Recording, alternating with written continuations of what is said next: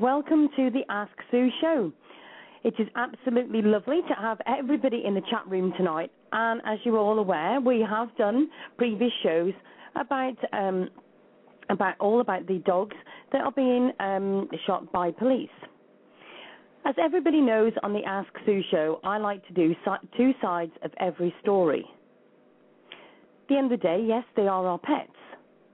And the thing is, we've seen many stories of what's been happening. But then you must also think about the thing that the police are going into properties where, let's face it, they may be going into a house that is a drug dealer, and let's face it, they are not going to have a chihuahua guarding the door. How are the police supposed to deal with all of these different things that they may walk into? Opening that door on that property can sometimes lead to all sorts. And tonight I have got a very special guest for the show tonight, and he is the Chief Shepherd from the Rochester, New York Police. Hi, Chief Shepherd. How are you doing? Very good. How are you? Thank you very much. Yeah, I'm very well, thank you. Welcome to the show. Well, thank you for having me. Well, obviously, the last couple of shows we've been doing about the dog shootings and all about the different, how can I put it, the different ways that America is, and also about how the UK works, because obviously in the UK we don't have guns. So I like to bring all different sides of the stories in, and that's why I wanted to bring you on the show tonight. So can you just tell everybody about what your position involves and about yourself, please? Yes, I've been a police officer or in the police department for 32 years, since 1981. I'm the chief of the Rochester Police Department, which is approximately 740 sworn officers. Our city is 210,000 people, and we have a fairly high rate of crime, particularly with violent crime, based on the economics and a bit of poverty that drives our crime numbers. In the police department, all officers carry handguns, as well as in their cars they have shotguns. I must just say to you that I did obviously speak to Sergeant Collins earlier on in the show, before the show, before speaking to yourself, and I've got to say a big hello to him and thank you very much. He was absolutely fantastic to call, and we were having a bit of a giggle because I said to him, it throws me the fact that you guys carry guns, and his comment back to me was, well, it throws me that your guys don't. Do you know what I mean? It's just like it almost seems like two different worlds. Well, I think that obviously in England, I think the reason that you don't carry guns is because the populace in general does not carry guns. Where here in America, it's just quite the opposite. Is that you have a lot of guns in America, whether they're legal or illegal, and whether it's people involved in crime or people just who enjoy guns. So there's a lot of guns, and the police have to be armed to be able to function. So on that note, how easy is it for, and I say Joe Public as in just the ordinary person, how easy is it for them to go and get a gun in America? Relative to a legal handgun, you have to first, each state has their own rules, but in the state of New York, you have to have a gun permit to purchase a handgun. In terms of rifles, say a shotgun, you basically have to just go through a record check and have identification that says who you are. The process for getting a permit for a handgun or a pistol is extensive, with record checks, and it's a 6 to 12-month process. Right. So, so they can't just go and get them over the counter or anything like that. It is quite a hard process to get one then. Yes, it is. However, there are black market weapons that can be purchased, through various means that are illegal, and the people who purchase them are people who have been deemed, in most instances, should not be possessing a handgun. Okay. And how does the law, how can I put this? Is the law on your side? So if somebody is found with an illegal weapon, how is the law standing by you as far as if you're able to prosecute them, it's a good law to follow, or is it hard because they don't get much even if you catch them? It depends on what other factors are in play. Sometimes, if it's related to another crime, we can process them federally, and it's a guaranteed 5 years that they'll serve. In the state, however, there are any number of things that can impact the sentencing, and it could be, a year up to 5 years. So it could range based on the circumstances. Right. Okay. And how high is the gun crime? Obviously, it's obviously a lot higher than in the UK because it isn't something that's, our police haven't even got them. So how high is it in America? Well, I can't speak about America. I can speak about Rochester, and like I said, it's a city of 210,000. Last year we had 218 people get shot, and during the course of the year we seized about 1,100 guns. Okay. And how much of this, you're saying there's 218 people have been shot. How many times do the police have to shoot people? That's fairly rare. I think over the last year we've probably had 2 officer-involved shootings. Okay. And how does it work? How does it all work with that? Is it a big... I must admit, I'm one of these people that I don't so much now, but used to watch the police shows in the UK, and and we're all hearing that there's loads of paperwork with this, even in the UK with different things. Is it a big problem with paperwork and everything that follows through with that, the guns and everything? Oh, most definitely. If an officer is involved in a shooting, particularly of an individual, and there's extensive reports that must be done, extensive investigations. There's 2 investigations. One is a internal process, and then the other is a criminal investigation that occurs at the same time. A lot of times our officers will be out of work just through that process for about 2 to 3 months until it can go through a grand jury for review. The grand jury makes the determination if the shooting was legal. And then sometimes the officers may be out for additional time just based on the psychological impact of having been involved in that incident. Right, okay. Now, I must admit, I've been trying to do... You were very much more open to coming on the show than me trying to get a UK police officer on, although I did very quickly speak to one to ask about different things. But how does it work for you? What's your actual personal thoughts on gun laws? Is there things that you would like to put in place? Because obviously you're in the forefront. You actually see what's going on, and all of us will agree that the government can sometimes sit there and not look properly at what's actually going on in the system. They do the laws, but then you're actually sitting there screaming at them, saying, "Hold a minute, no, we need it better than this because it's not governed." How do the laws help you? Do you think they're strong enough for you? Well, first off, in America, in our Constitution, we have the Second Amendment, which guarantees the right for citizens to bear arms. So anytime that, whether it's the state or the federal government, looks to curtail that, it's a violation of our own Constitution. So we're never going to get to the place where the citizens cannot have arms. So there are restrictions based on if you're a convicted felon. There's restrictions based on age. There's restrictions based on having to have a permit to carry a handgun. But we're never going to get to that place where we don't have guns. So that does cause problems for us because in addition to the legal guns, we also have a lot of guns that are illegal that are used for illegal purposes. Okay. And obviously it must have had quite an impact over the shootings that have been going on in America, especially like with the Connecticut shootings and that.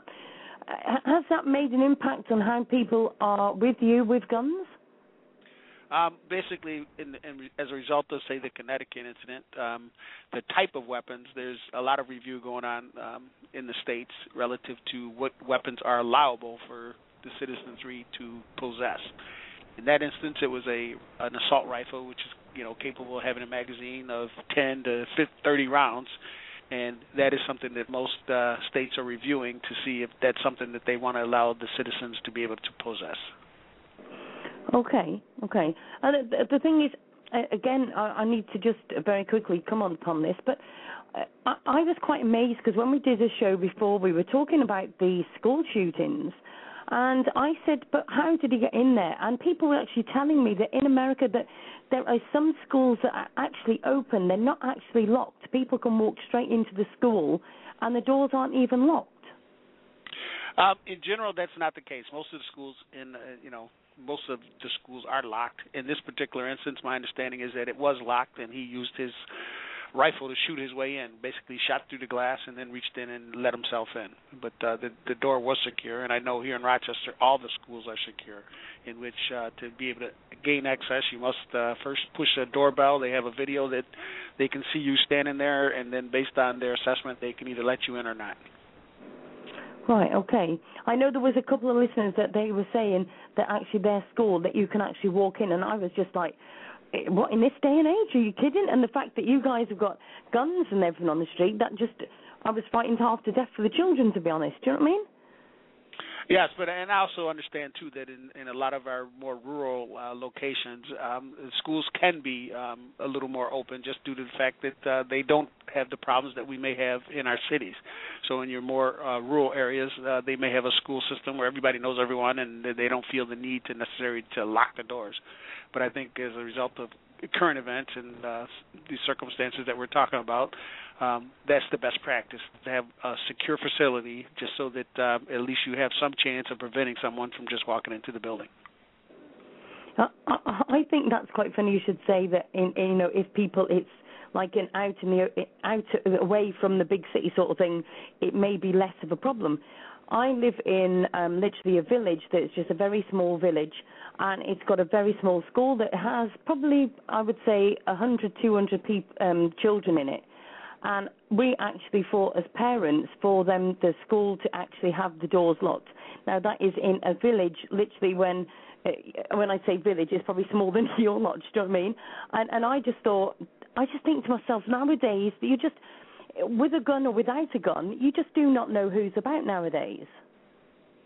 Correct, and I think that, like I said, as far as best practice and as far as recommendations that our schools are expected to adhere to, that's one of the first things that they say in terms of securing the building is making sure that it is locked at all times.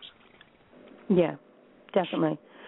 So, how long have you been in the police force, then? 32 years. Oh, not long then. No, not long at all. You must have seen from the start then a lot of changes over those years. Is there things that you find that have improved and other things that haven't? I think is there anything that... Sorry. In terms of crime has gone down, and it's gone down significantly over that period of time. We've had our peaks and valleys, but I think the most violent time was in the early 90s, say 90 to 95. And since that time, it's been on a steady decline. Right. See, it's quite funny how you're saying that the everything's dropping as far as the crime rate, but we've still got this issue over gun crime. But if it's coming down, it obviously isn't. The crime rate of the guns isn't going up so much. Is that true? No, it's not a matter of. I think what has happened is that you have is more high-profile incidents. So going back, like I said, to the early 90s, you may have a lot of shootings, where nowadays you may have one shooting, but a lot of people are shot. That's the difference that you see. And, we don't necessarily have those type of shootings in the city here. They tend to be a little more, I would say, suburban or rural, where those type shootings occur. Right, okay. It fascinates me, especially being in the UK, and I love it, like I said, that I love to sit in the garden fence and listen to other sides. But I want to move over with you now as far as the dog shootings that's been going on. And I know a lot of people have been affected by this because, a lot of us are owners of dogs and everything. Have you got a dog yourself? Yes, I do. So, and what sort of dog is it? I have a old Boston Bulldog.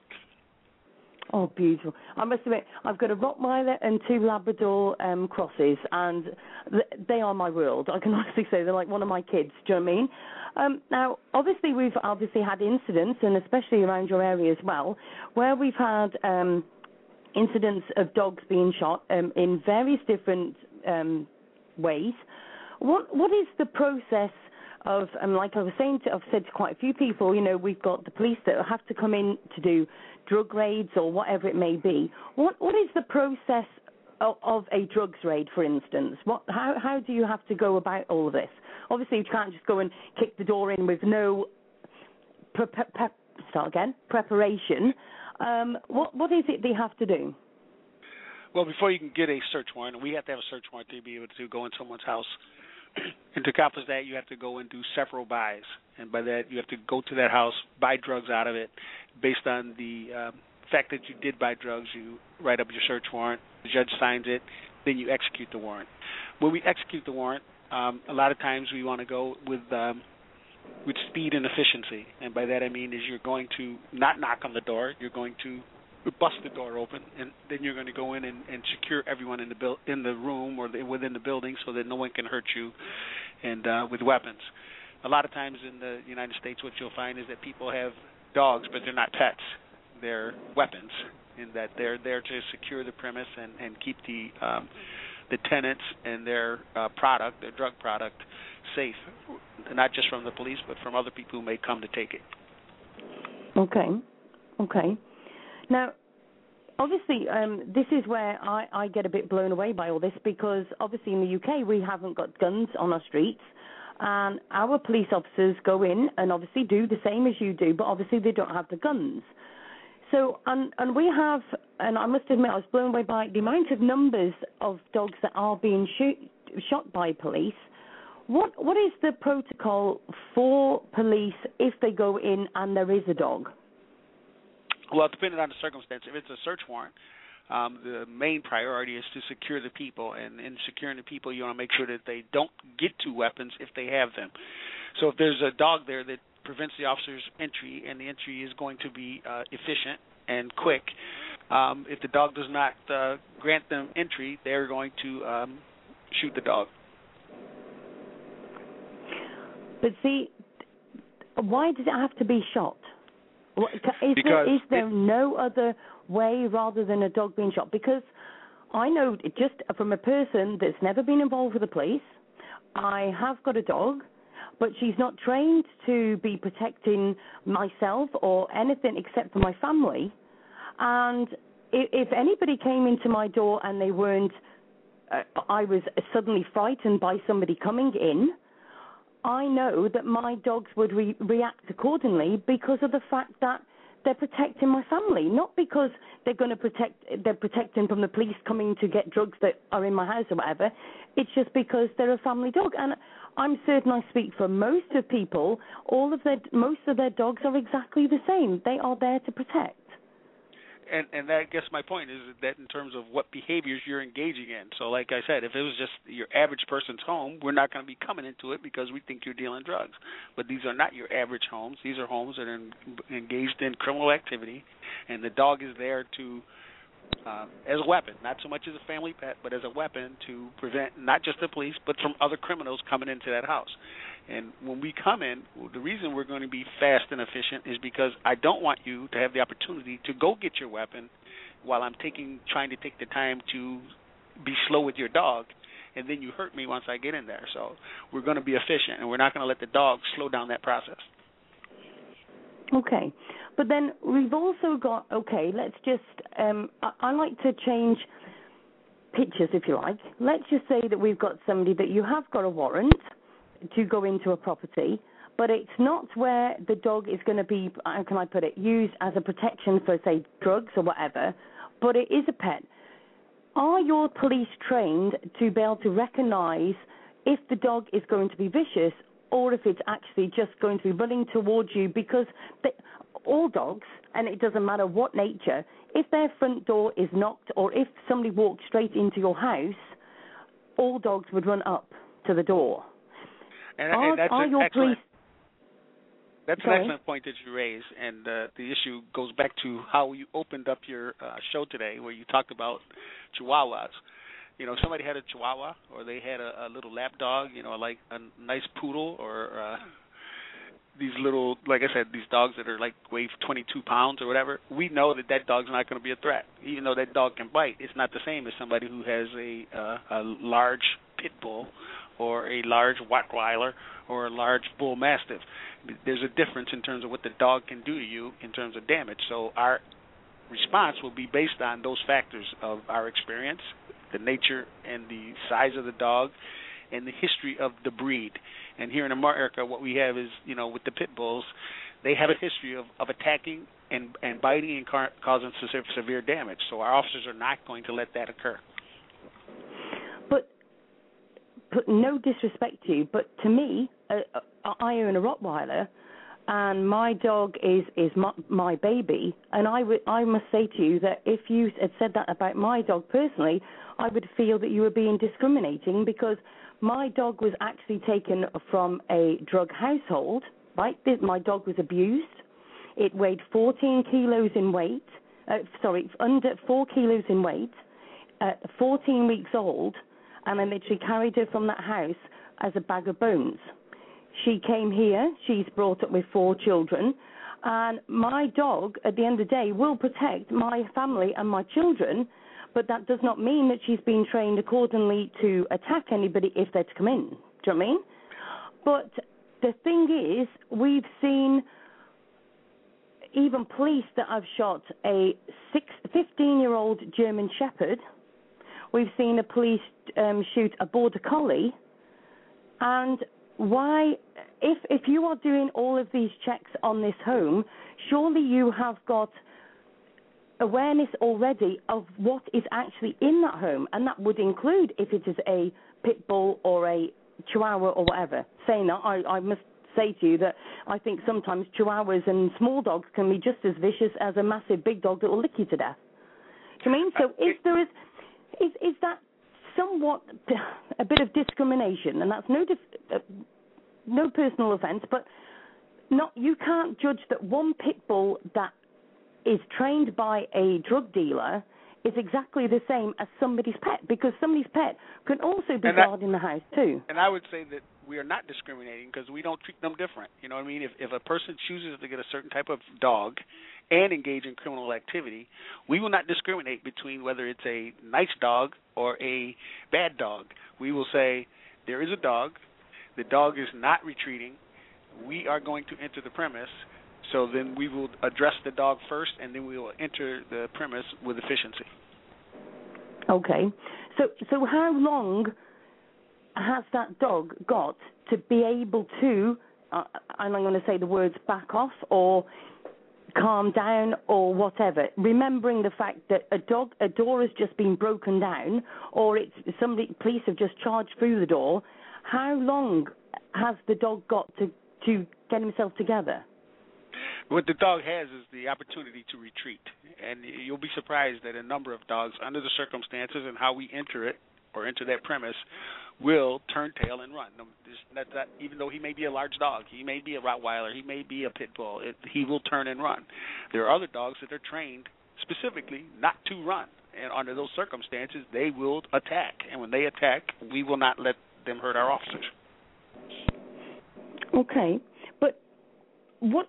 So when somebody, so let's just say then we've got a home and you've done your investigations and there is, I'm just going to put a picture towards you, but if there's a home and there's been criminal activity, not necessarily drug dealing then, or there may be a possibility of it, but there's children in the home and we know that the dog is actually, maybe aggressive because you've just got charging into the door.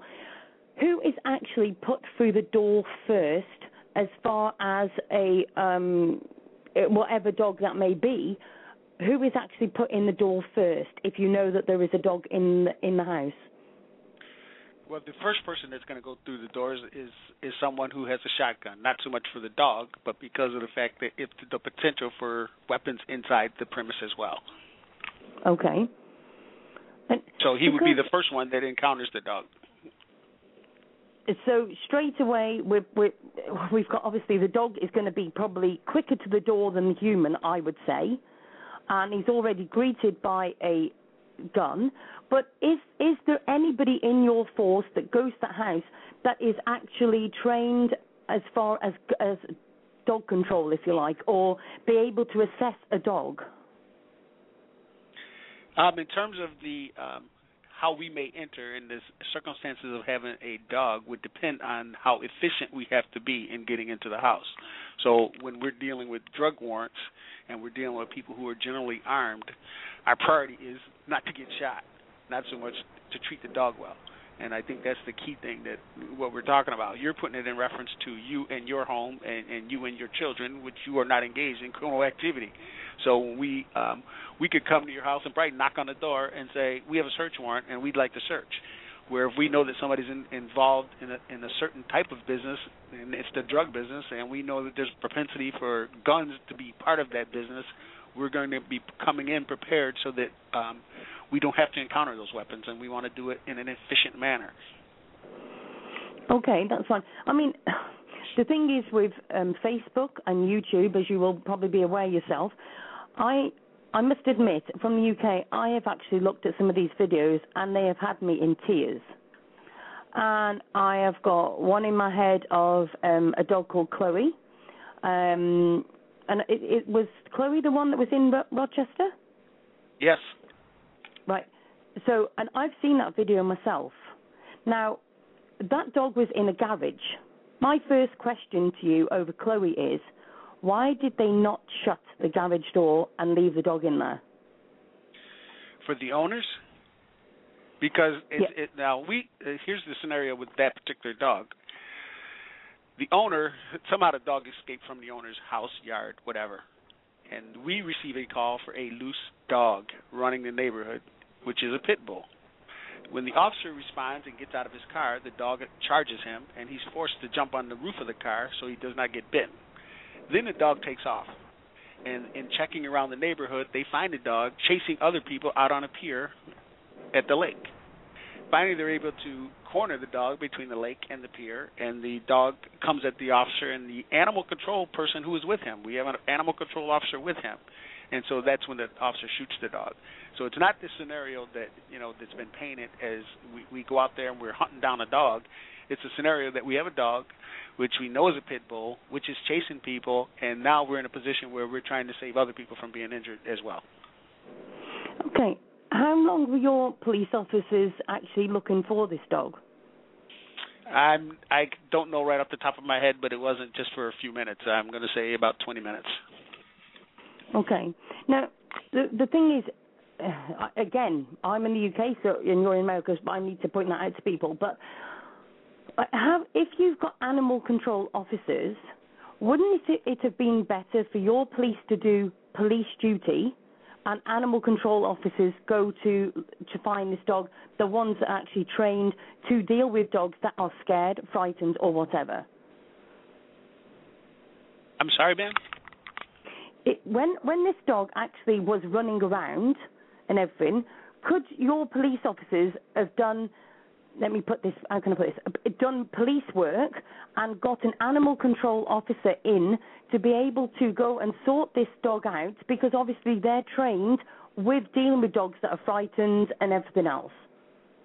And you're correct. And the officer did attempt to there was an animal control officer with him at some point, and at the time that the actual shooting of the dog occurred, there was an animal control officer there as well. So it's a circumstance where even with that officer there and trying to use his tools to control the dog, he was unable to do that, and that's why the officer shot him. Okay, but the thing is, would they have still been looking for the dog for so long if it had been a border collie or if it had been a chihuahua or whatever else? And I'm going to assume that I'm just going on the assumption that based on the nature of the dog and based on the nature of the call of how it came in, of what the dog was doing, which is chasing people, I think that's what made them call the police and say, you have to do something. Because if it wasn't, say, a dog that, frightened people, anybody could just go out there and grab the dog by the collar and wait till the animal control officer got there and it'd be all good. Right. Now, as far as I'm aware, this dog had actually been looked or been searched for by the owner quite a few times, for hours and hours, and obviously had tried to get hold of the correct people. is the connections between the police and where these people make the phone calls as to say that their dog has been lost, and do the police get aware of this? I'm not aware of the owner contacting us to say his dog had got out of his property. Okay, but does the do the police have connections with animal control officers, or okay? Let me ask you a question. The animal control officers work. Listen, the animal control officers do work for the police department. They're a part of the police department. Right. Okay. So when people lose their dog, where is it that they call you? Is it you they call, or is it a different department? They would call animal control or animal services. Right. So if the owner has been looking for this dog, would there already have been a record that somebody was looking for this dog already? If they contacted someone to say their dog escaped. Right. Okay. But if they did not tell anyone, we would not know that. Right. Okay. Right. Let me just. Sorry, there was another question I wanted to ask you. Now, there's somebody we've got on the line. I don't know if you're aware of Jim Crosby. Do you know Jim Crosby? He's a canine aggressive expert. I'm just pressing the wrong button here. Let me get Jim on the line. Hi, Jim. How are you doing? Welcome to the show. I'm fine, Sue. How are you? Hello, Chief Shepherd. How are you today, sir? Very good, sir. How about you? I'm good. We've never crossed paths, but I'm a retired lieutenant with the Sheriff's Office here in Jacksonville, Florida, and I now do dog aggression and dog bite investigations and so forth. And I was listening to your talking about the raids, and having been there and done that, in a high risk situation, I have to agree with you. You've got to protect your guys when they go in on the situation. When there's a high risk situation, you can't wait around in those specific situations to see what's going to happen. You've got to get in and get everybody down. So in those high risk entries, I have to agree with you.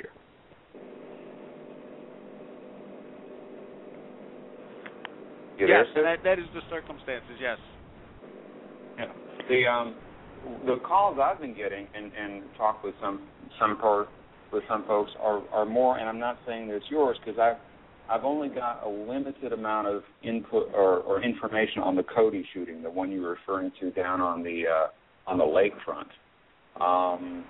The concerns that a lot of people are having is that in non-raid situations, officers are perhaps failing to go to less lethal forms, such as tasers or OC or even impact weapons. What's your department's policy on use of less lethal? With the humans, we've over the years, and I understand I went on back in the late 70s, so I've been around the police the same kind of time frame, and you and I both remember the days when the use of force was much different.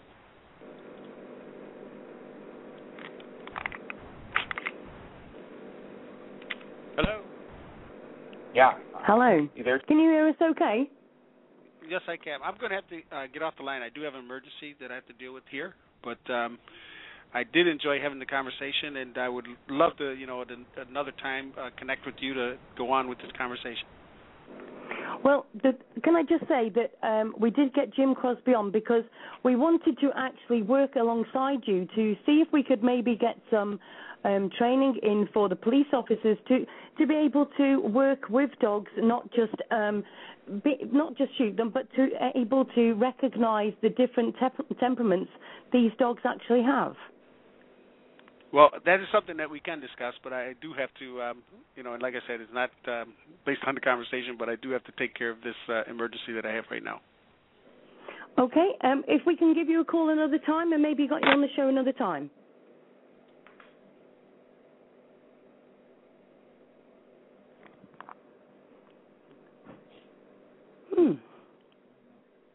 And he's actually hung up. It sounds like he had to go. Must have been something blowing up. Situation popping up right there. Yeah, definitely. What's your thoughts, Jim? And well, I said I've got to agree with Chief Shepard on the high-risk entries. When you're making a high-risk entry, you're going into a place, you've done your surveillance, you've got your warrant, you've made the buy, you know that you've got 5 guys in there with guns, and they've got this nasty dog that's snapping and snarling at everybody that doesn't belong there. That's one situation. When you're going to a house in the daytime in a residential neighborhood on a silent alarm, and you pull up and there's a beware of dog sign, and you can see a dog bowl. And, you know, in the police business, we all know that 95 to 98% of residential alarms are false. You know, when you then expose yourself to danger without thinking first, that's a whole different situation.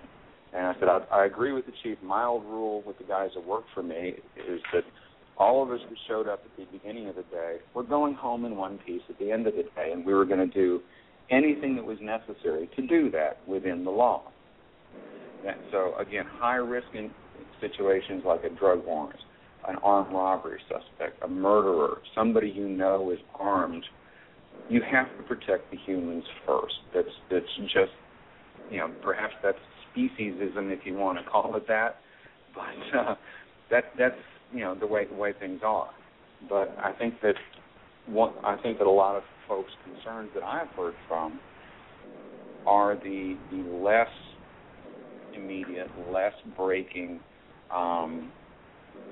lower priority calls where there isn't somebody whose life is immediately in danger and there isn't an officer that is immediately being threatened at that moment, and whether the officers are even trained to attempt to look at less than lethal options. And you know, that can range anything from using the oleocapsicum, OC spray, pepper-based chemical that works real well on people and dogs, using a baton, using a clipboard, yelling at a dog. You know, I think that's much of the concern. For instance, I saw a video of an interaction between police and a dog in New York City, and there was a lot of criticism on that. But in watching the video, from what I could see, there were some deficits in procedure, but when the officer made the decision to shoot, when the animal turned from them and rushed into the crowd, and you could actually hear it snap and snarl at one of the people just off camera, and did endanger the public. But if you've got a dog, you know, so it makes me wonder, if you've got a dog out in an isolated area where the people are away from it, suddenly your urgency has to be turned down a little bit. You no longer have an immediate threat to life and limb, and the question is, then are there more constructive means, tools that maybe the officers already have that might be more appropriate? So I think that's something that needs to be at least thought about by agencies across the country. Exactly.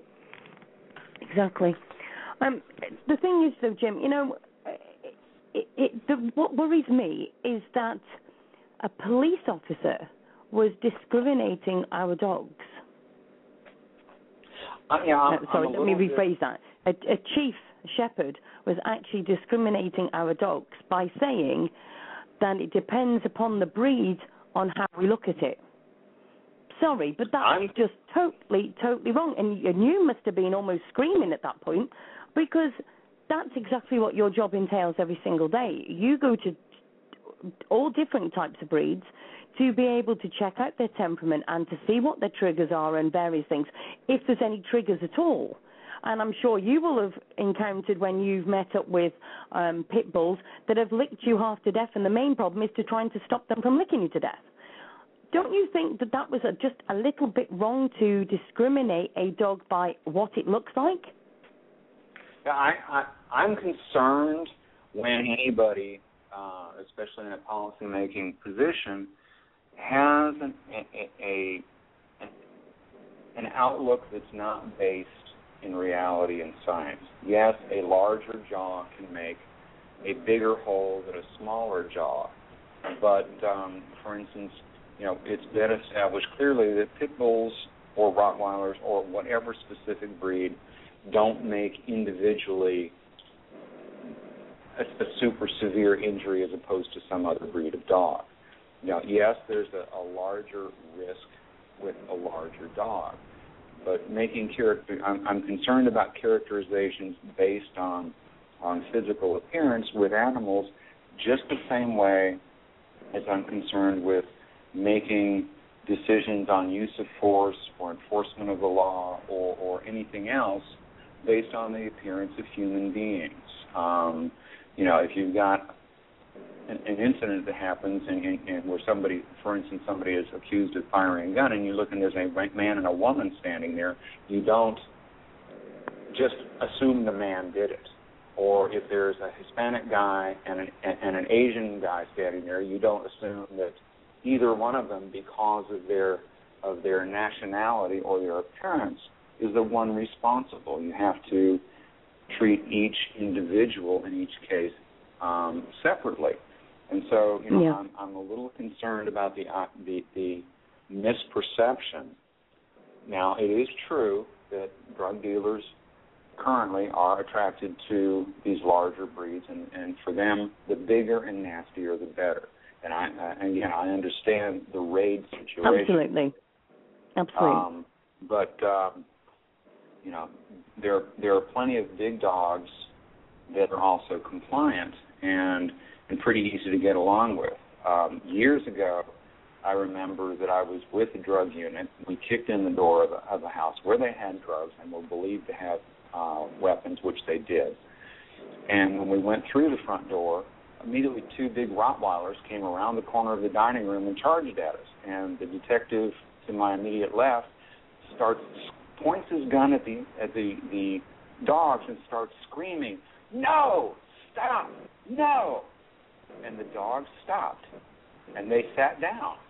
And we secured the human, and one of the first people we grabbed who happened to be running into the living room to see what was going on was one of the owners, and at gunpoint we had him put the two dogs in their crate. No shots were fired. The man who went to prison for dealing drugs got the dogs, and the dogs wound up being fine. In that case, it worked out. But in that case, had it not had the guy given the dogs a command to attack, we'd have both shot the dogs, and that would have been fully justified. But again, back in normal situations, for instance, the situation that you were referring to with the dog in the garage, that was in Colorado, and was that it was my confusion? Yeah, that was Chloe in Colorado, and that was not an emergent situation. It wasn't busting loose right then. It wasn't a raid. It wasn't. It was a dog that literally never walked outside the garage, and that's where we've been talking before. Where the first question is, why didn't the officers just close the garage door? So those are the situations, like the dog in the garage or a dog in a backyard, the German Shepherd that was shot because the officer was checking the property for security after a residential alarm went off. Those are the situations that I think that we need to really start working on education and providing different strategies rather than just shooting. Yeah. I must admit, I wasn't sure on how it was going to be tonight's show, and I'm being personally honest, everybody, that I really didn't know how this was going to go. But I can honestly say, Jim, I am, how can I put this, quite worried, and I'm in the UK, and I have seen these dogs that have been shot, and it does worry me on that quote that he said over that. And I just think to myself, okay, so let's just say that me and my mate are in the US, and I'm a big girl, and my mate's only a size 8, okay? Does that mean that he's going to look at me and thinks that I can do more damage than her because there's nothing of her?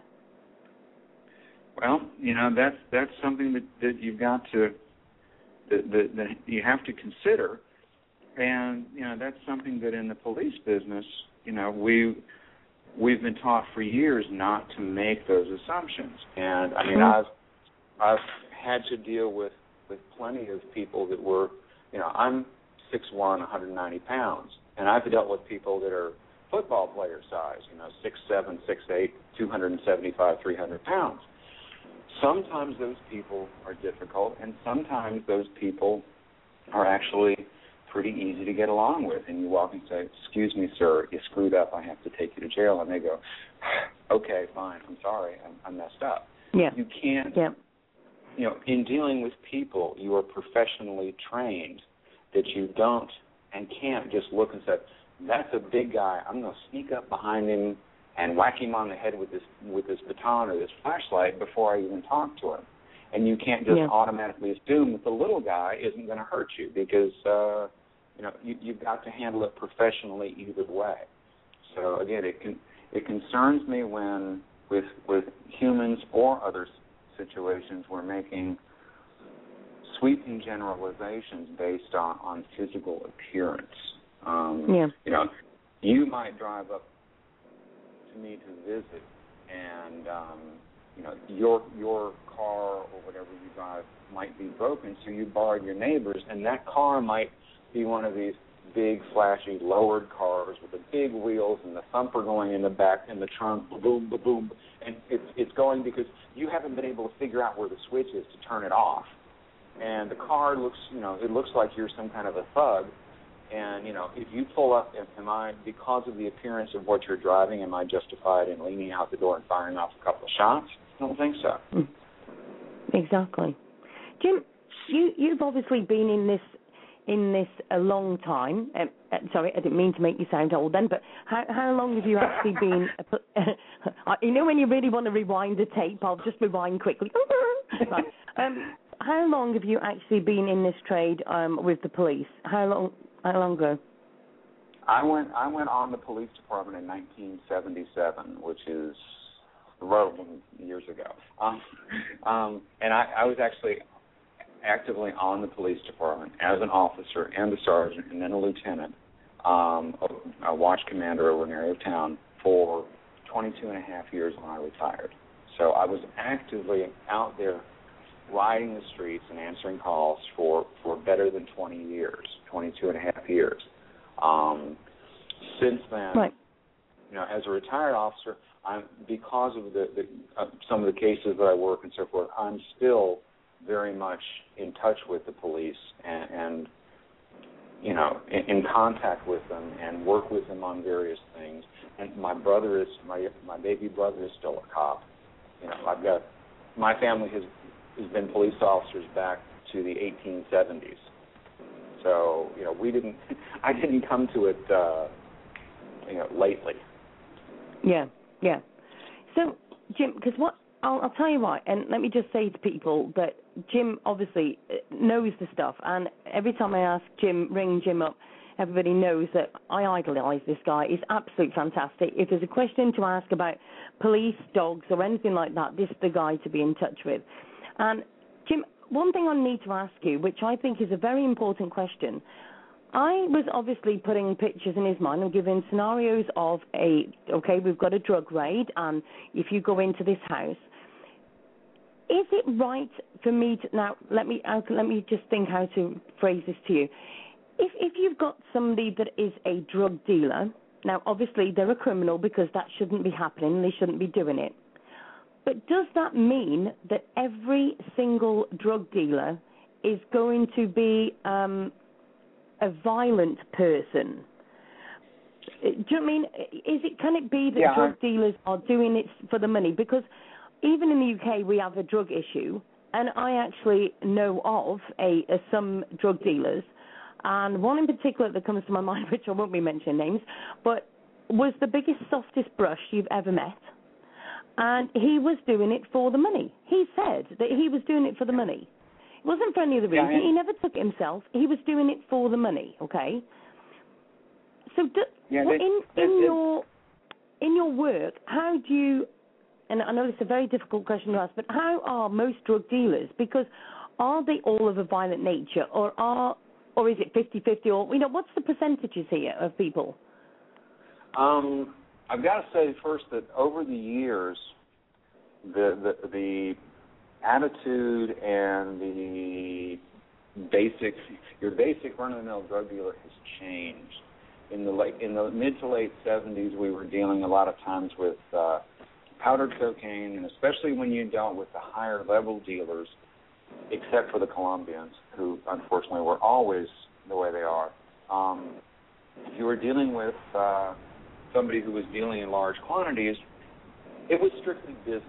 And the guy that you arrested today with 10 kilos might, 2 days from now when he's off on bond, buy you coffee at the restaurant.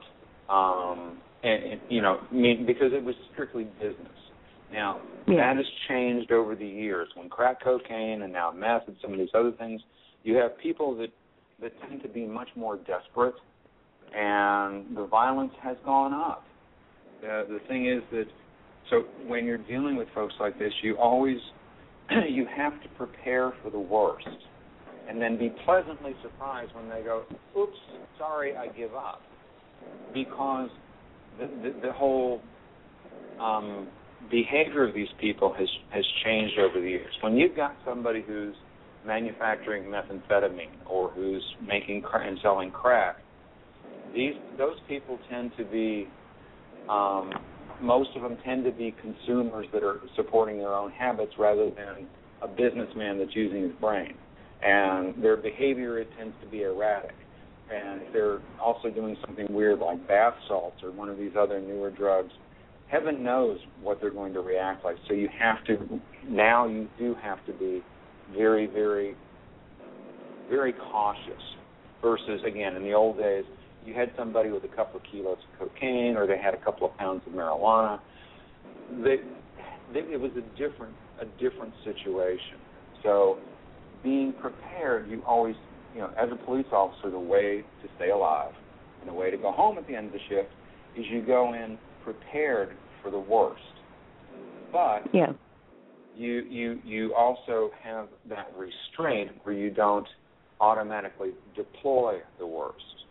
And again, we're talking about raids with drug dealers, but if you look at the rash or the seeming rash, because we don't know if it's really more, if it's just it's being exposed more, but the seeming rash of using force on dogs, most of these are not happening in a SWAT entry or a drug deal entry or any of these situations. They're happening in much lower key, what should be more controlled situations. And I was very surprised and thrilled to hear that in Rochester, they've only had 2 officer-involved shootings last year, and that is terrific because that means that Rochester, when it goes to dealing with humans, is not defaulting to violent assault, to firearms assaults.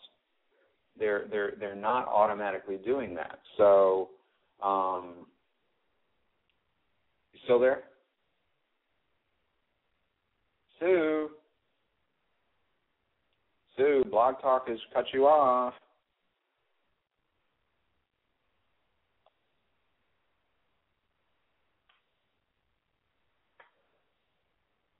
I'm still here.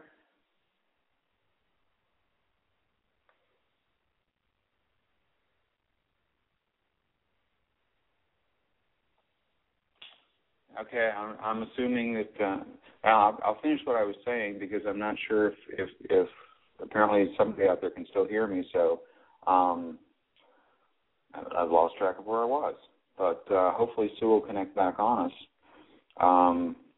Okay, good. She's calling back because I'm still on the line.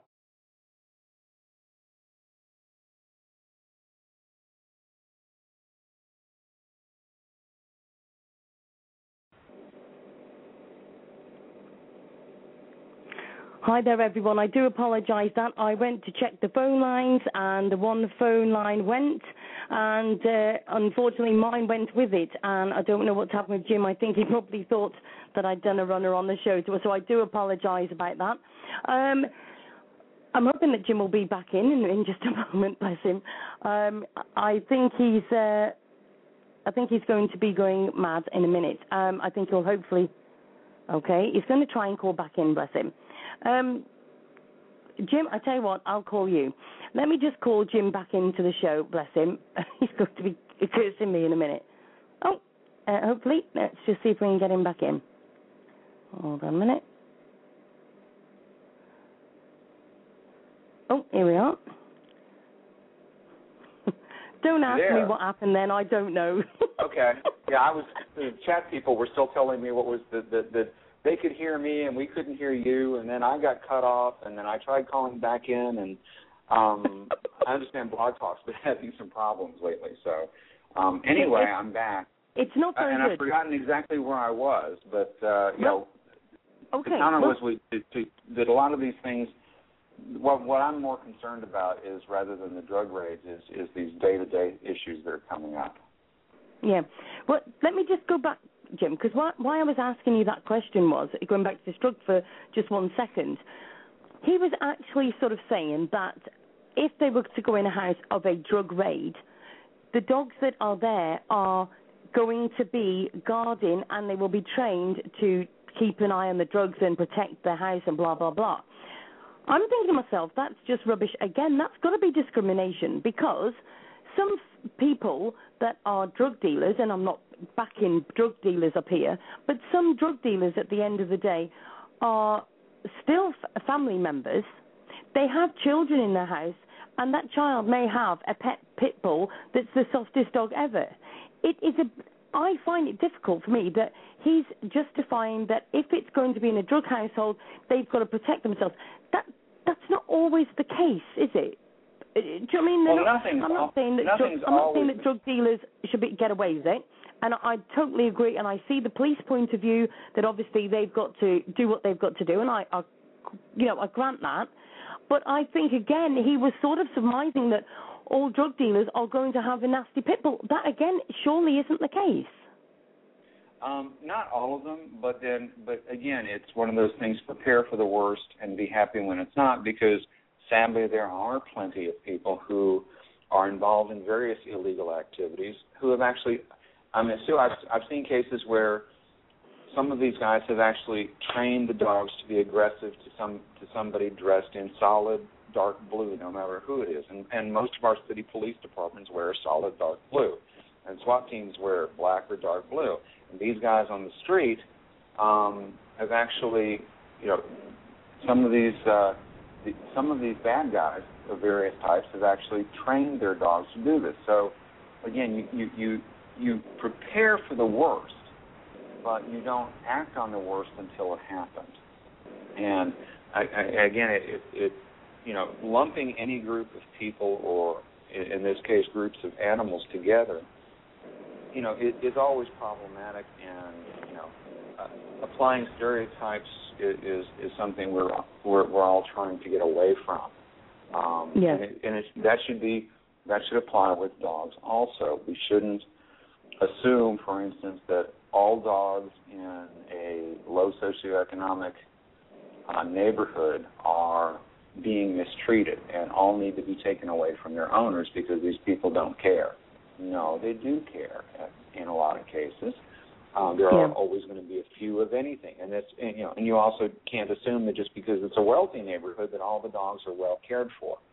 I just back in Thanksgiving, and I'm going back in March, but I was over in the Bahamas working with the Bahamas Humane Society, and in the Bahamas they have a level of economic challenge in some of the neighborhoods that we don't even begin to approach here in the United States. People who have, sometimes less than nothing, and these tiny little shacks that they live in because they don't have any resources. But if you were to assume that the dogs in that neighborhood are mistreated, even though you see them walking the streets, you'd be very, very mistaken. because I went out with animal control, and you go out in some of these areas, and even though they are almost feral dogs, they're still being cared for as well as they can be by a group of neighbors, and you can't just assume they're going to be negative or that they're being mistreated, because these people are doing the best they can with these dogs. So you can't just make those sweeping generalizations. Again, police, you have to prepare for the worst, but that's a lot of times not what happens.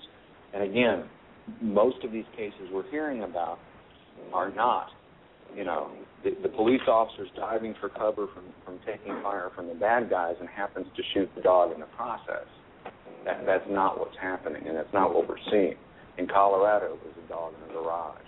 Up there in Rochester, I don't have the full information. I've read the police report, and there seem to be, if the photographs that I have seen, and it's a big if, but if the photographs I have seen are accurate and the information that I've been given is accurate, that dog appears to have been shot from behind, which kind of makes it a question: is how can a dog be immediately threatening if it's facing away from you?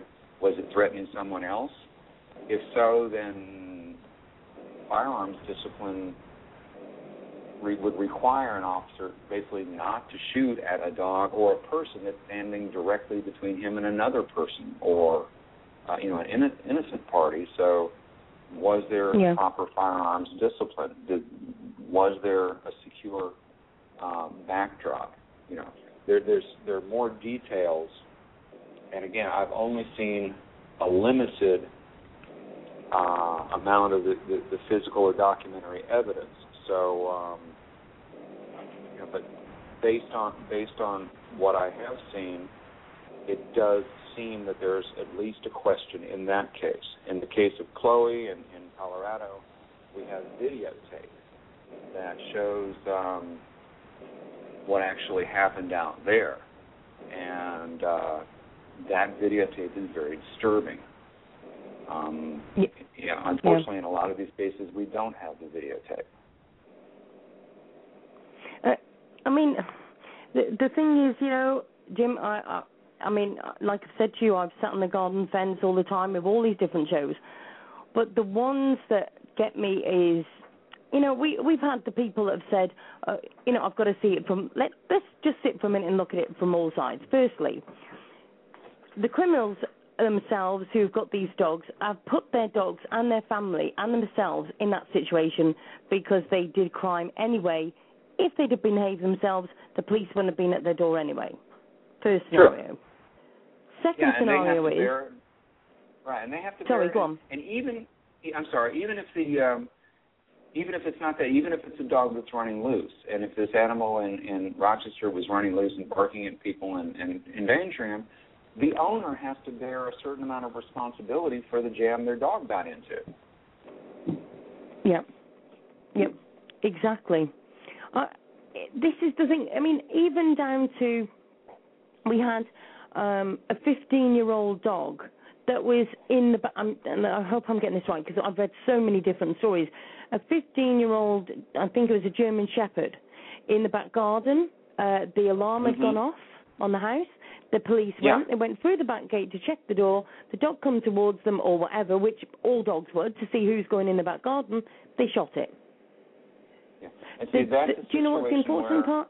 The door was only open slightly, and that's what made the alarm go off. Right. And, even disregarding the fact that the door was open, even if it had been a real burglary, if there had been a real bad guy in there, it concerns me that the officers were outside the house. They didn't know yet. And here you had this dog come around. Now, there appears to have been no attempt to use less than lethal force with that dog. There's nothing that I've heard of that says, they pepper sprayed the dog, and the dog turned around and came snarling and lunging at them. If their story is they were surprised by the dog, okay, fine. But we're taught as police officers to have discipline even when we're surprised, because if you know, and for instance, if that dog had just suddenly come running out the door and they were there on an alarm, they didn't know what was going on, and they shot it, well, that might be understandable, except what if it was a child that suddenly came running out the door because mom had just got home and forgot to turn the alarm off? We're taught to have discipline and evaluate the situation as closely and as quickly as we can, and to go through all those alternatives. So, you know, my question with that would be, when they got there, were there beware of dog signs? Was there a dog bowl out back? Was there a was there a chain out there? You know, all those have to be considered. And in that case, the dogs should have, or the officers should have looked for those clues. And if those clues were there, in planning for the worst, they should have said, you know, stopped and said, okay, there's likely a dog here, so I'll have my gun out. You have your pepper spray in your other hand, so if the dog comes around, you can spray the dog first, and I can keep out looking for bad guys. In the case of Rochester, you know, there seems to be, with the limited information I've got, there seems to have been a lot of potential alternatives the officers could have reasonably used. Again, there's you know, if the dog is out there on the lakefront and you've kind of got him penned in along the shore, okay, great. Let's try deploying another tool other than shooting it in what appears to be the back of the head with a shotgun. Yeah.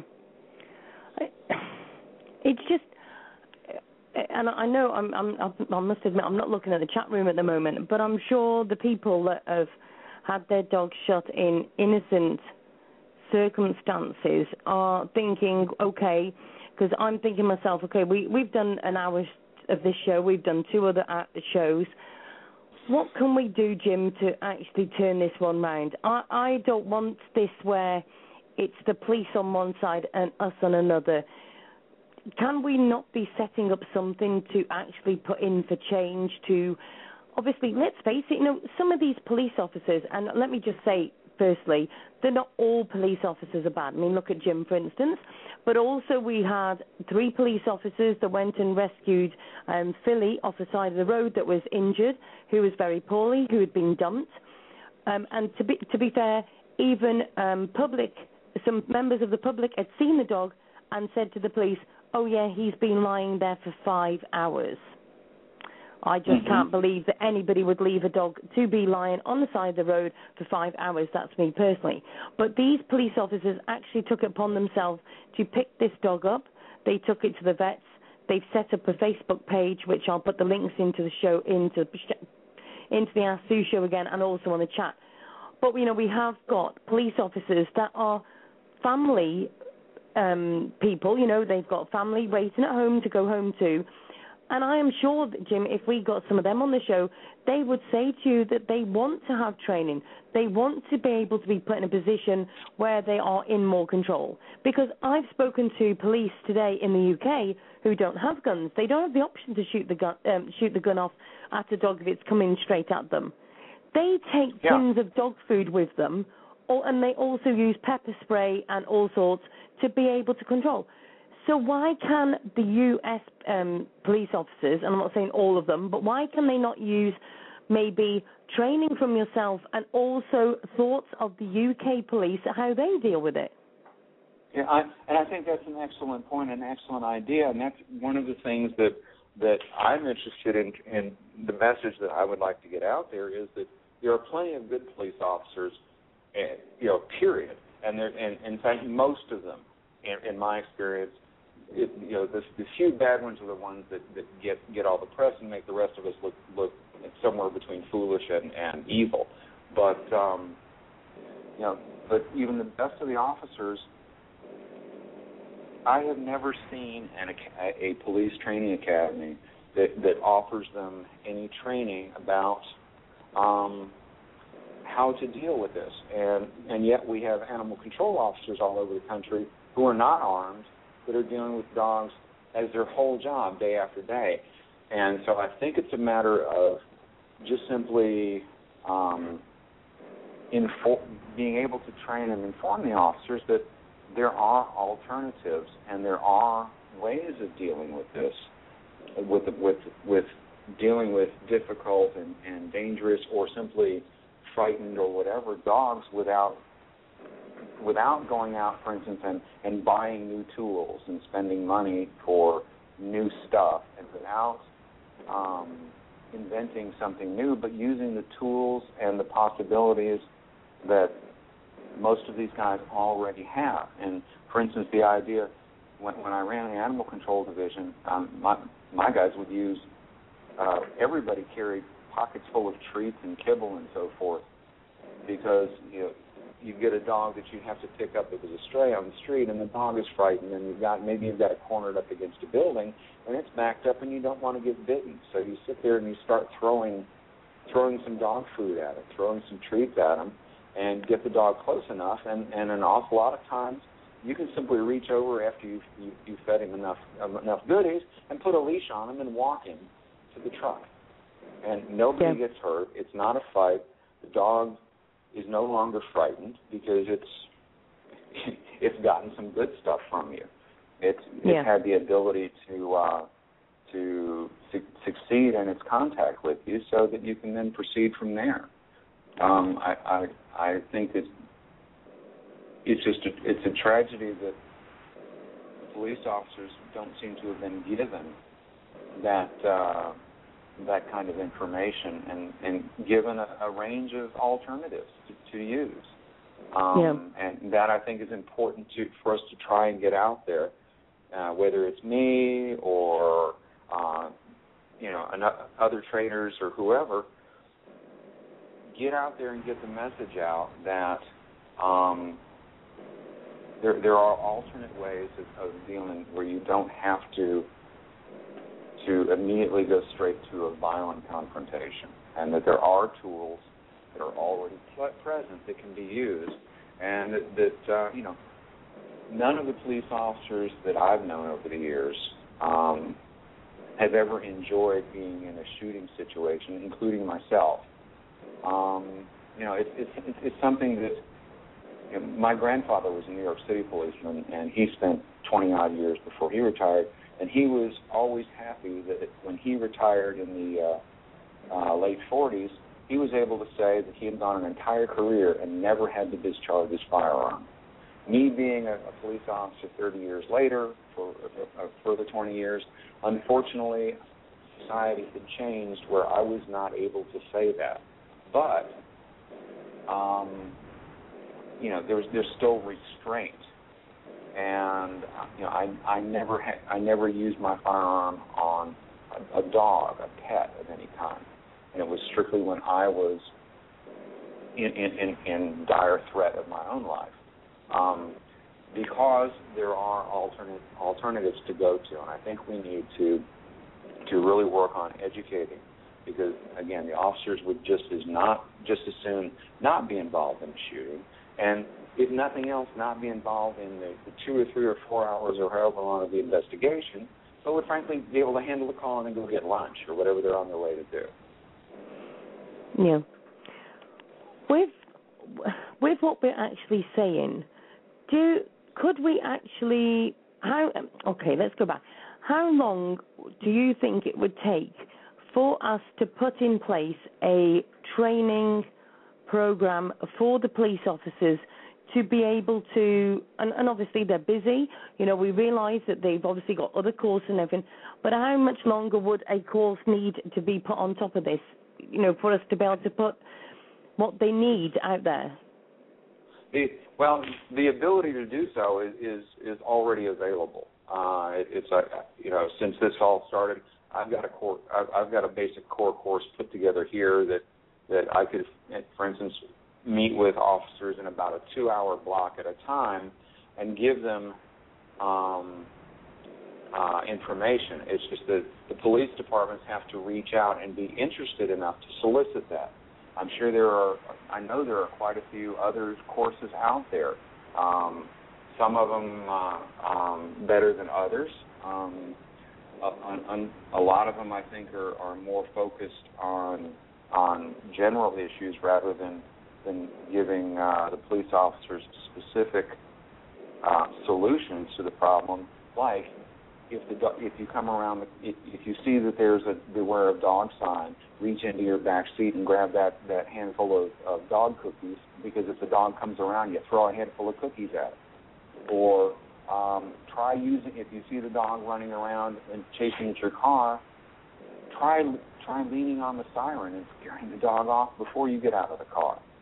You know, it's a matter of being able to get the departments interested. And sadly, just like over the years in the past, it took civil action and, in some cases, civil rights action to get police departments to train their officers to better evaluate the use of deadly force on humans. It may take legal action and the threat of serious civil penalties to get police departments to seek out or even permit training for their officers on less lethal methods of dealing with difficult dogs. There's got to be something that kicks it off, because large organizations, and unfortunately police departments are included, tend to be resistant to change. Let's do it the way we've always done it, and unfortunately by doing that you get what you've always gotten. Yeah. I want to just read a couple of messages in the chat room.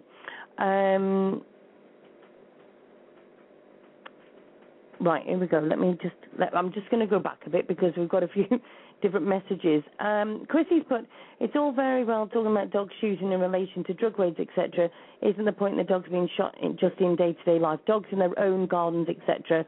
Police going to the wrong address, small dogs clearly reprint, no threat at all. Absolutely right, we agree with that. And also, Jeff Coltonbach has put, there are quite a few courses available, just no PDs interested. And Chrissy's put, they don't need a course to find the right address, or even just to put some good judgment to use. And Danielle has put, believe it or not, there is one that is going to start in DFW.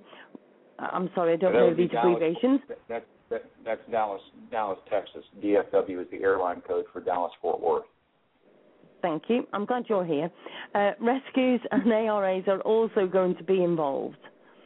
And that's great that Dallas is making those steps forward like that. That's tremendous. And exactly. Like Jeff said, there are options for training out there. It's a matter of getting the departments to be interested and willing to extend the ability to do this training that is going to make the difference. You're asking officers to do a job that they're not taught how to do, and you're asking them to make decisions with deficient information. And that doesn't mean that there's not officers out there that are deliberately doing wrong either. There are some of those, but if we can give at least the well-meaning officers the tools they need, that's going to make, what did I see back on January the 18th, that there have been 18 dogs shot in the United States in the first 13 days of the year. So, there's got to be some kind of a change here. Yeah, definitely. The trouble is, I understand totally, and please, everybody in the chat room, I am not going against any of you that have lost your dogs. I am simply here because we need to make steps forward. It's no good having a war against the police totally. We need to be able to put something in place where we can, one, work as a team so that when these incidents do happen, that people know exactly what the process is for achieving the right how can I put it, the right information to be able to take it to court and do all that. We also need to put together laws and courses so that the police have got guidance things, because if they've not got no training whatsoever, it's no different than me going into a house and a dog coming up to me and me absolutely crapping myself because I don't know how they're going to react. And I think most of us would be like that. If I said to somebody, will you just walk through that front door and you can hear a Rottweiler or a Pit Bull or a Chihuahua with a very big bark behind them and they're behind the door, how many of you would want to walk in? And this is where the training comes in. If they've not been any more trained... Sorry, Jim, go on. Well, and that's the point, and you're right with the training there, because if you walk up to the door and you hear the big dog barking, then you start going through your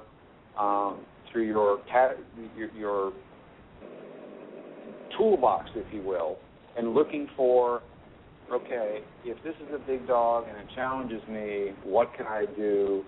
How do I protect myself and the dog and the other people here? How do I address the situation? Start thinking, getting people to think ahead. Yeah, exactly. What do you think? I mean, obviously you've been with the police a long time and you know the score.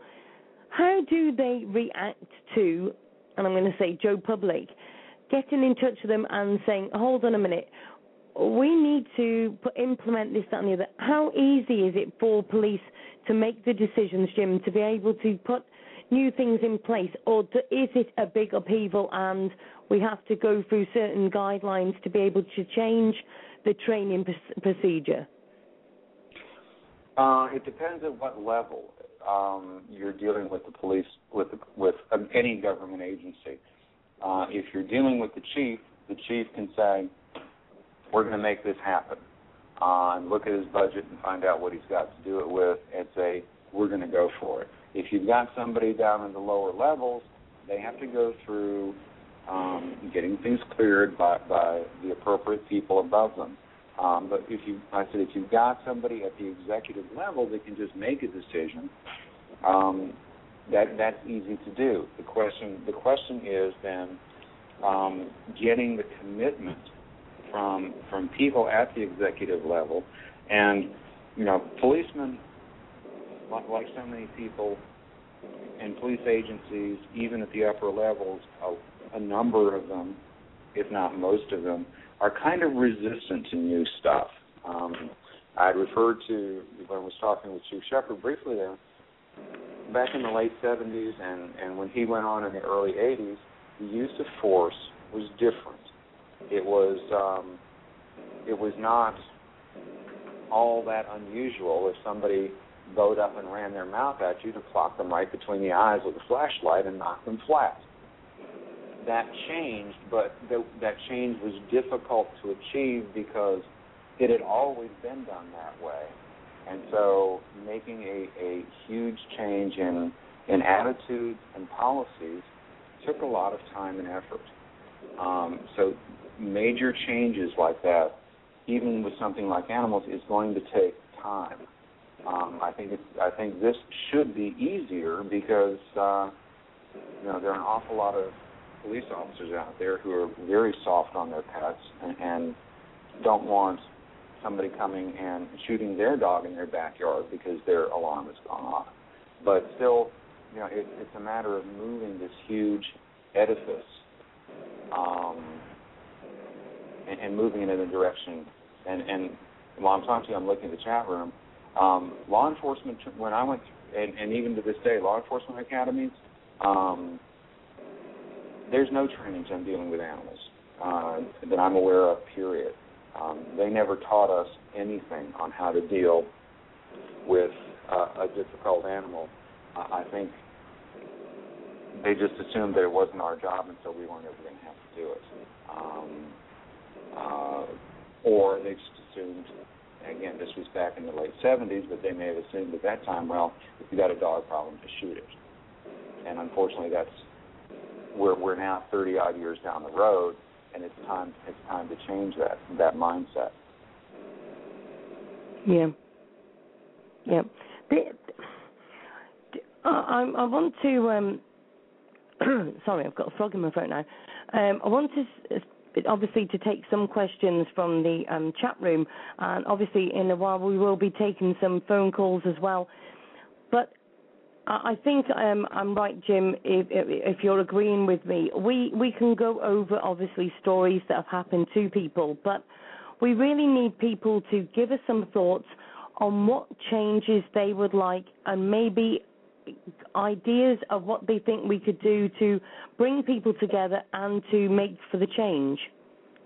Yeah, and also ideas, because people are, I think one of the keys is that just like happened with Force Against Humans, that people need to press their departments and tell their departments and tell the politicians that are controlling the department and the people setting the policies that we no longer want this to be the status quo. We want you to, in fact, we demand that you change what's going on, and that's where true pressure comes from, and that's where real change comes from. Because it doesn't matter whether the individual agency wants to change or not. If the people who are decision makers above them say, "You've embarrassed us one too many times, guys. It's time to change and do it now," then it's going to happen. So ideas for people to reach out and get their police departments and their political representatives and their legislators and whoever on board with a change of that attitude and policy is where they're really that pressure's got to come, and let departments and agencies and individual officers know that they just can't. They've got to be constrained by clear rules. Yeah, definitely. So, let me ask you, what exactly will it entail for the police officers to do the course that you're trying to put together to be able to for us to forward on? For me, it would be just simply a matter of somebody contacting me and setting up arrangements and time to do it. The way I'm looking at it, and this is just for my course, but the way I'm looking at it is to try to have it distilled down to a matter where you can't take the entire police department off the street for a bunch of hours and for training all at once, especially all at once. And you don't want to be tied up forever. So I believe that we can distill the basic lessons into about a 2-hour block. Again, we don't need to train the police officers to be behaviorists. We don't need to train them to be expert dog handlers. We don't need to train them to be animal control officers. All we need to do is to make them aware of the basic signs of interaction with dogs and give them ideas of how to use the tools they already have to have fewer lethal outcomes and to keep them safe. So, for the other courses out there, I know that there's probably a number of them out there. They can be searched out. For me, it would just be a matter of somebody contacting me and saying, "Hey, our department wants you to come up," and then we take it from there. Okay.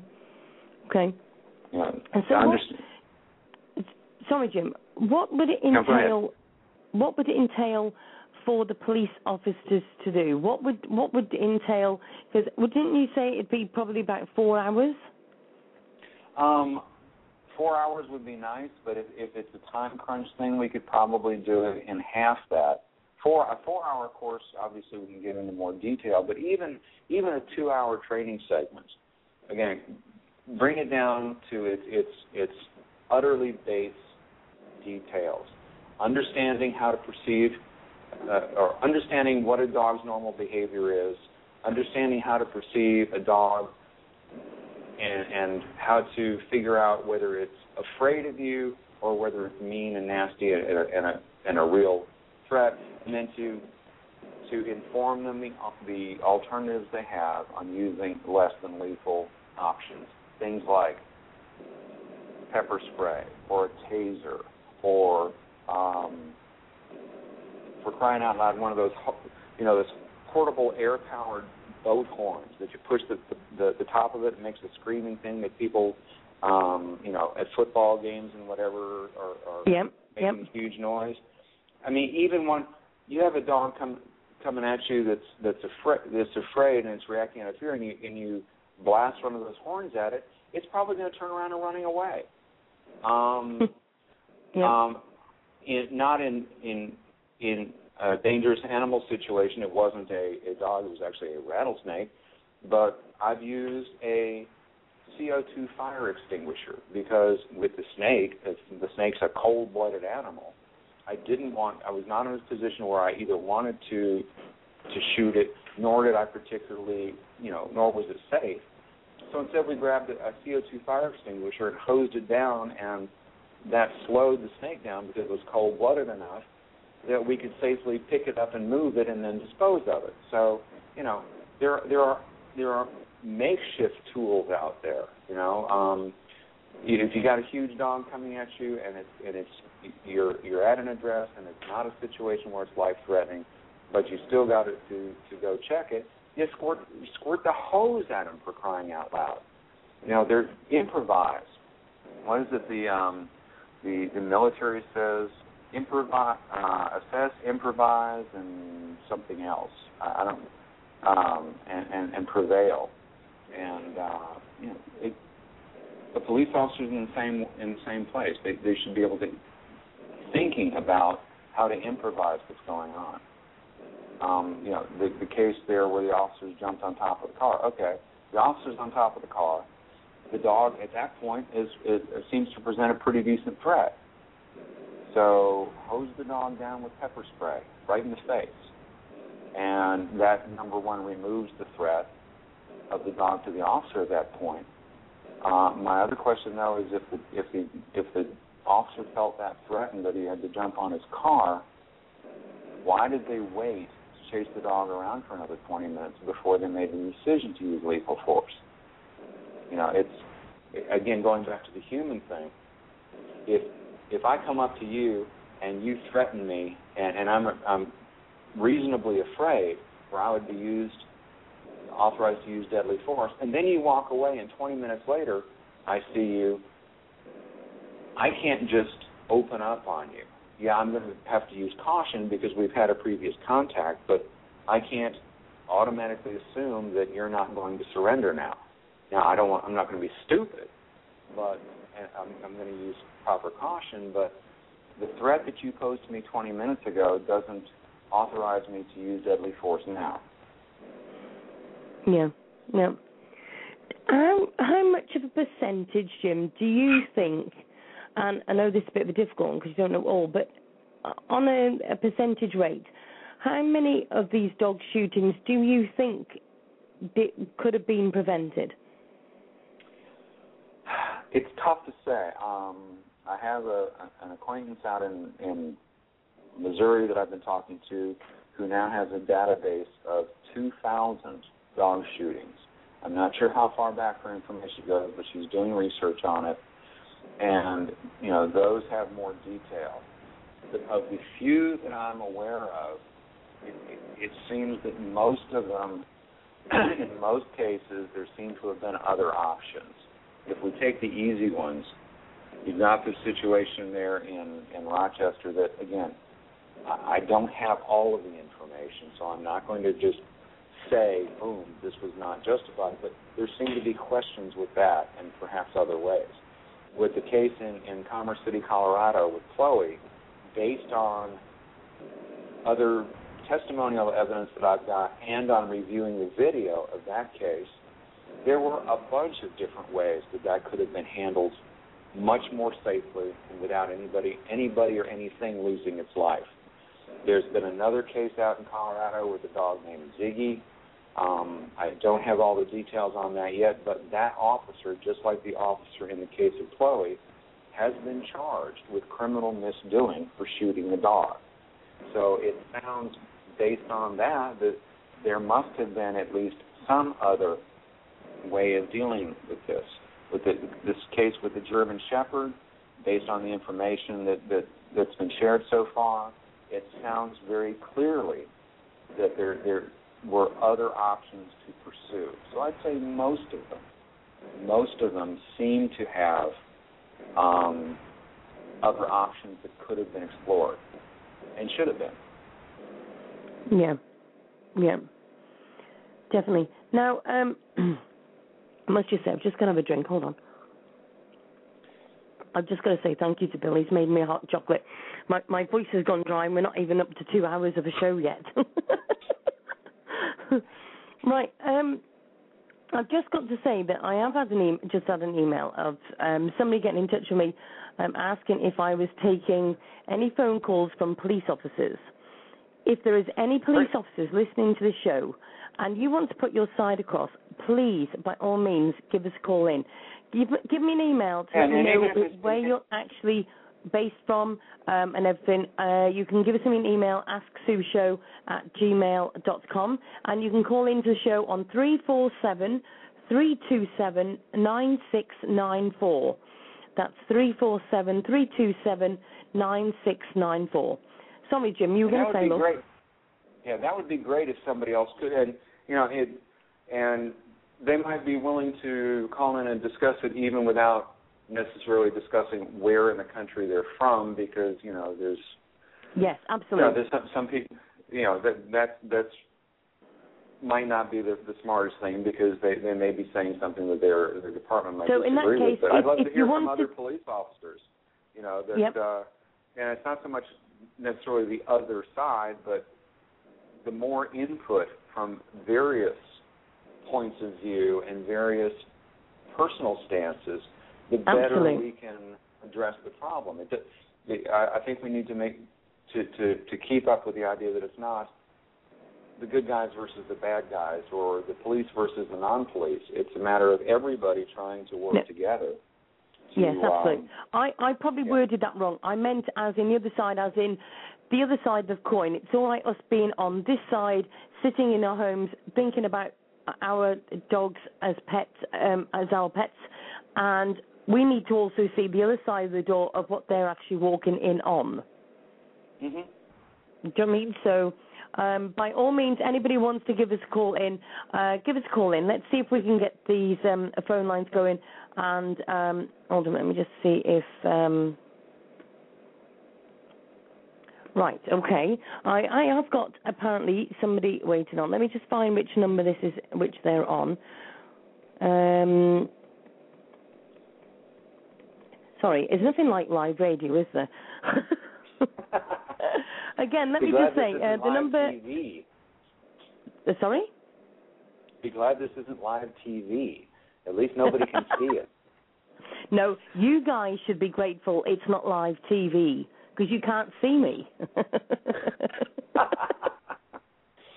And I've just got to give everybody a giggle today, right, because me and Jim were talking before the show, and Jim was saying to me, about the show and everything, and I said I like to be on the garden fence and I like to take all different sides, and he was saying to me, who was it? Was it Oprah? Oprah. Yeah, I was saying that Oprah needs a replacement. Yeah, definitely. I think it's time for change, isn't it? You know what I mean? But the thing is, we do need to have more media coverage on not just the shootings, but of all these animals, Jim. All the cruelty and different things. I mean, even watching a poor dog being skinned alive in Korea, literally skinned alive, and his body chucked in a skip. And I watched this video, and it'll go to the grave with me. He literally had his body chucked in a skip. His fur was all stripped off him. He was chucked into a skip, and his eyes were still blinking, and he was still alive. And that's, do you know what I mean? And that's horrible. There's got to be time for change, surely. And I think that, in all fairness, I think that in a lot of places, in a lot of cases, we're seeing that. Some of the stuff that years ago was common in both the UK and the US is no longer tolerated. Other countries have different cultures and different attitudes towards some of this stuff, but I think that it's there are a lot of people around the globe that are working on changing people's attitudes and behavior towards animals. An acquaintance, friend of mine, a fellow that I know personally is Michael Mountain, who was one of the founders of Best Friends Animal Society, based out in the western U.S. And I know that Michael, to this day, is going around the world and doing what he can with his new endeavors to change people's attitudes towards companion animals and other animals. So there are plenty of folks out there doing it. I mentioned the Bahamas. There was a group that just last week, in 10 days, a group called Animal Balance that works with island nations went in, and in 10 days they spayed or neutered 2,315 animals on the island of Nassau in the Bahamas. So that's going to have a tremendous effect on the welfare of the animals on Nassau and in the Bahamas in general. So there are people out there doing things, and it's growing, and the public perception of things is changing. Yeah, definitely. But it's just good that so many people have approached me and said, it's good that we've actually got somebody who's willing to speak up, that they can actually call in. And, I've got so many different emails and inboxes every day with so many different stories. So just let everybody know, I am trying to get through them, but we really do need to get the show out there, and we need to share the links and let people know what's going on. Right, we've got to go to the phone lines. We have apparently got a police officer on the line. Hi, welcome to the show. Hi. Hi, how are you doing? I can. Great. I just came on probably about 10 minutes ago. A friend of mine told me that this was going on. I'm in Omaha, Nebraska. I'm a retired police officer. And I wanted to address a couple of the issues that the gentleman was speaking about earlier. Was he a police officer, or is he? He is. He's on the line with you. Also. Yeah, I'm sorry. I'm a retired officer also. Yeah, I'm retired from the police here in Florida. Oh, okay. I know exactly what he's talking about, but I have to disagree with him regarding one thing he brought up regarding police officers and training them to learn how to interact with dogs, which I absolutely agree needs to be done because there are too many unnecessary shootings of innocent dogs who are doing their natural reaction 99% of the time, which is to protect their owner. But I don't believe that you can use threats or intimidation or threaten people that are specifically cops especially with punishment or legal action in order to get them to want to do something. Cops are notoriously stubborn regarding that sort of thing. And what seems to work more often than not, I found, was to gently lead them into this. Because most cops have dogs at home. And the ones that I found that were the most frightened of dogs or didn't know how to react around them were people that, number one, had either never owned a dog or had, say, been bitten as a child and then developed this lifelong fear. And it's really, it's sort of like the way they have inmates in prison learn to feel empathy by training dogs for in-service to people. Well, I think that's a good way to go about it with police officers rather than approaching it as you're going to learn this thing about, you're going to learn to love dogs or else we're going to charge you with something. It'd be more, I think you'd get a better result if you said, anybody who is unfamiliar with dogs, or anybody who wants to, learn a little bit more. I mean, and make it mandatory for, say, a day of training while they're in the academy, and then do a complete departmental in-service, and it could be for an hour, a couple of hours, whatever. But, in my experience, there were 2 times when I had a dog bite me, and both times I never blamed the dog. The dog was just doing what it thought it should be doing, because they thought we were hurting the owner by trying to put them in handcuffs. And I never took that out on the dog. But a lot of cops, they don't know what to do. And they don't have the time to necessarily go find a hose to go hose a dog down if they're in an unfamiliar house and they don't know where that stuff is. Or like me, when I worked night shift, if I was searching a house on an alarm call, I couldn't tell you where the hose was. Now, I did never run from dogs. That was the first mistake I thought most people made, is dogs instinctively chase, whether you're a human, another dog, or a small animal. And that's the first thing you have to be taught, is to not run. And I know it's instinctual in humans to have a dog running at you and barking to want to run the other way, but you're just kicking that dog's internal instincts up 15 knots. So my opinion is 2 things. Number one, approach officers with this is a great learning experience, and, because we want to teach you how to, almost be sort of a dog whisperer. Cops have, you have to agree, cops have big egos. And the more you can make a cop think he or she is doing something that maybe nobody else can do, the more they like it. So, yeah, I would have to agree with you on that completely. And I'm sorry if I think I kind of was misspoke.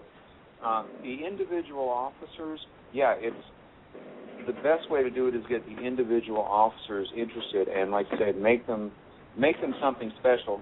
Guys love that stuff. What I was talking about with the civil issues is not the individual officers, but as you well know, sometimes departments become such a huge thing to move. It's so tough to move a department at the executive level that it almost has to be that, okay, you're going to have to train your department or you're going to get sued next time. Not the individual guys. They eat this stuff up. You should know. How many years were you on? 22. Okay. And so you had enough experience to know that whenever the department is ordered to do something, if they don't want to do it, they pass that attitude on down. And it trickles down to the ones that are taught. I mean, so you even have to approach the people who are going to be, in charge of deciding whether this program would be taken into consideration, into understanding, why it would be such a great thing. Because they're all about PR. I don't know a police department yet that isn't more worried about its public image than anything else. So the more they look, our officers are empathetic, and they're learning about dogs so that they can cut down on the number of dog deaths. But by the same token, you and I both know that there are people in the department that get a secret kick out of killing dogs. They might not admit it. There are some that will, but those people have to be turned in. They have to. Right, exactly. Yeah. And were you on long enough ago that you remember when we first started getting the mandatory domestic violence training? Yep. Okay. Yeah. See, the next one of the things that I'm looking at, if you'll remember back, it wasn't until a number of cases where departments were getting sued because the officers were going, well, it's just a guy beating his wife, it's no big deal. And the departments, had to be sadly, in a lot of cases, taken to task to even get that training going. And then, I remember sitting in an early class that was given by a group down here, trying to train the guys, and unfortunately the class very quickly, because of the attitudes of some of the officers, deteriorated into being a screaming match because there was no connection there.